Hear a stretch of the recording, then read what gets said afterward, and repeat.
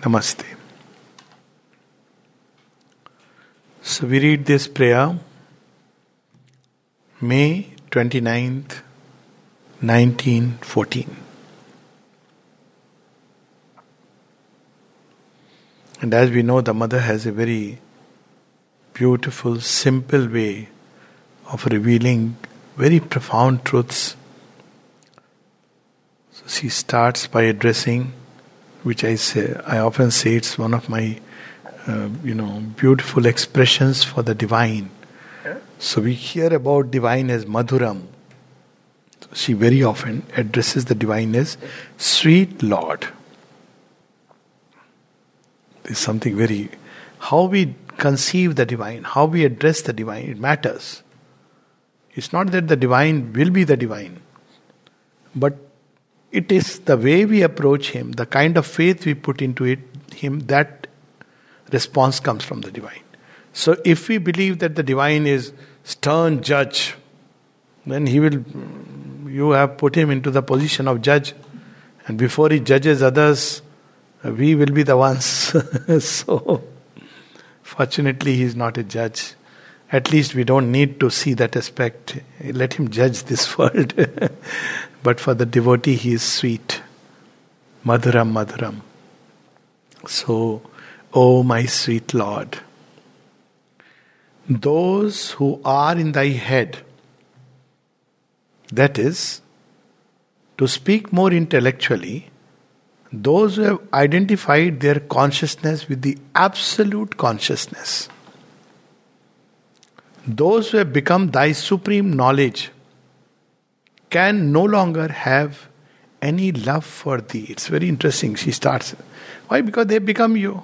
So to love there has to be another.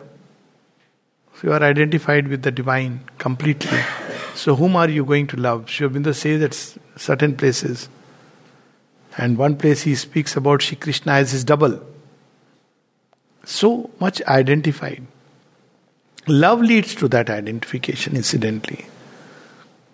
But then what happens? What happens to the force of love? Does it vanish? That is the question she addresses.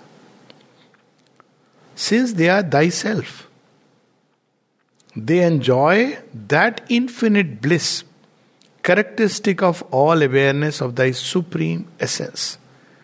So there are three aspects of love. They are all one in, and yet expressed differently. One is love. Love is the flower and bliss is the fruit. And there is beauty. Love, beauty, Ananda go together. And together they weave harmony. So what about this love? This love changes into bliss. When it is one with the divine, it changes into bliss. This is the first effect that happens. Its bliss leaning toward the world becomes love. Bliss absorbed into itself in the ecstasy of the Supreme is what we call as Ananda. When Ananda turns towards earth, enters into creation for the play, it becomes love. So she says they enjoy that infinite bliss characteristic of all awareness of thy supreme essence. But the devotion of the adorer, who turns with ecstasy to that which is higher and above him, can no longer exist. Sohamasmi, they have become one. So then what happens to this love? What form it takes? That's what she is describing. So, to him whose mission upon earth is to manifest thy love, thou teachest to have this pure and infinite love for all the manifested universe. This is what happened to Buddha when he turns back towards creation. Maitreyi Amitabh, which many Buddhists don't accept, Hinayanis don't accept that. And the mother kept telling to one of her old friends, Alexander David Neal, who was a staunch Buddhist, that Buddha is all about love. No, Buddha is in Nirvana. And the mother would say, no, he is here, he is with you. He is looking at you with so much love. But that love is of a different nature. And what that nature is, she'll explain. So to him whose mission upon earth is to manifest thy love, Thou teachest to have this pure and infinite love for all the manifested universe. The divine teaches.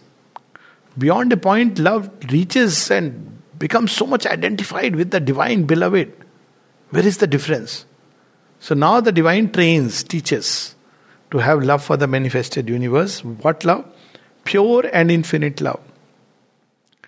The love which at first was made of adoration and admiration is transformed into a love all made of compassion and devotedness. So compassion is a form of love. There are many shades of love. One of the shades which is very beautiful in the human heart is gratitude. Gratitude is a beautiful expression of love. See, there is a very slight difference. But gratitude is an expression of love. And another form is compassion. Compassion is love toward the entire mankind. Looking from above, from wisdom's eyes, it sees the real cause of suffering and cures it. Compassion is not pity. It's not running and giving for, extra blanket, extra free medicine. It's not about that. It knows the real nature of suffering and heals it. That's what we see in Sri Aurobindo. Sri Aurobindo's love is all compassion. It's transformed into a love all made of compassion and devotedness. So what is devotedness? He is not using the word devotion. So devotedness is where you are one-pointed in your service of the divine. Because devoted, you are devoted to the divine. In this sense, it is something which becomes universal. And then such admirable lines. Oh, the divine splendor of thy eternal unity. Because you are identified, but this identification makes you identify with this whole creation. Oh, the infinite sweetness of thy beatitude. Oh, the sovereign majesty of thy knowledge. Thou art the inconceivable, the marvelous one. These are the ways she addresses the divine. I think at some point somebody will, of course, I'm sure, do it. Take out all the ways, expressions through which the mother has addressed the divine. Just like we have Sahasranam, so it will become like that. Several places, here she's addressing him as eternal unity. Meaning thereby there is temporary unity which comes and breaks. But this is a bond which never breaks, eternal unity. Beatitude. Beatitude is impersonal, universal beauty which is there in everything. It's formless beauty. Beauty of the very essence. Infinite sweetness. Sovereign majesty of thy knowledge. It's like royal, the king knowledge, which is not just knowledge but a power, sovereign. Then she uses the word inconceivable. The mind can never conceive. The marvelous one. In this very prayer we have 5-6 beautiful addresses to the divine. It's a beautiful project just from Mother's prayers and meditations. In agenda she has given so many ways of addressing different aspects of the divine. God, Lord of mercy and kindness.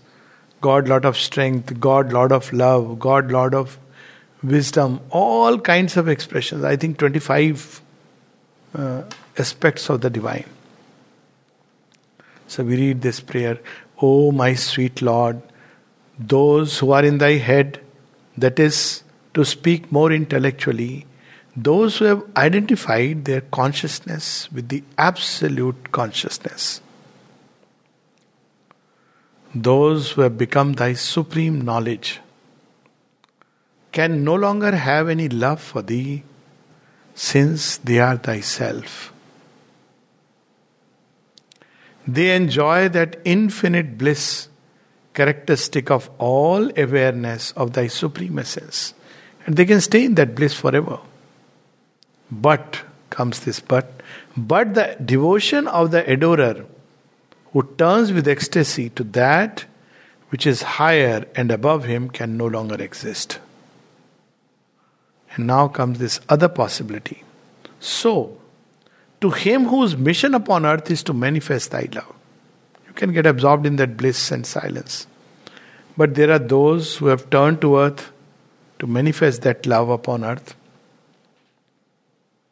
They have to undergo next level of training. So to him whose mission upon earth is to manifest thy love, thou teachest to have this pure and infinite love for all the manifested universe.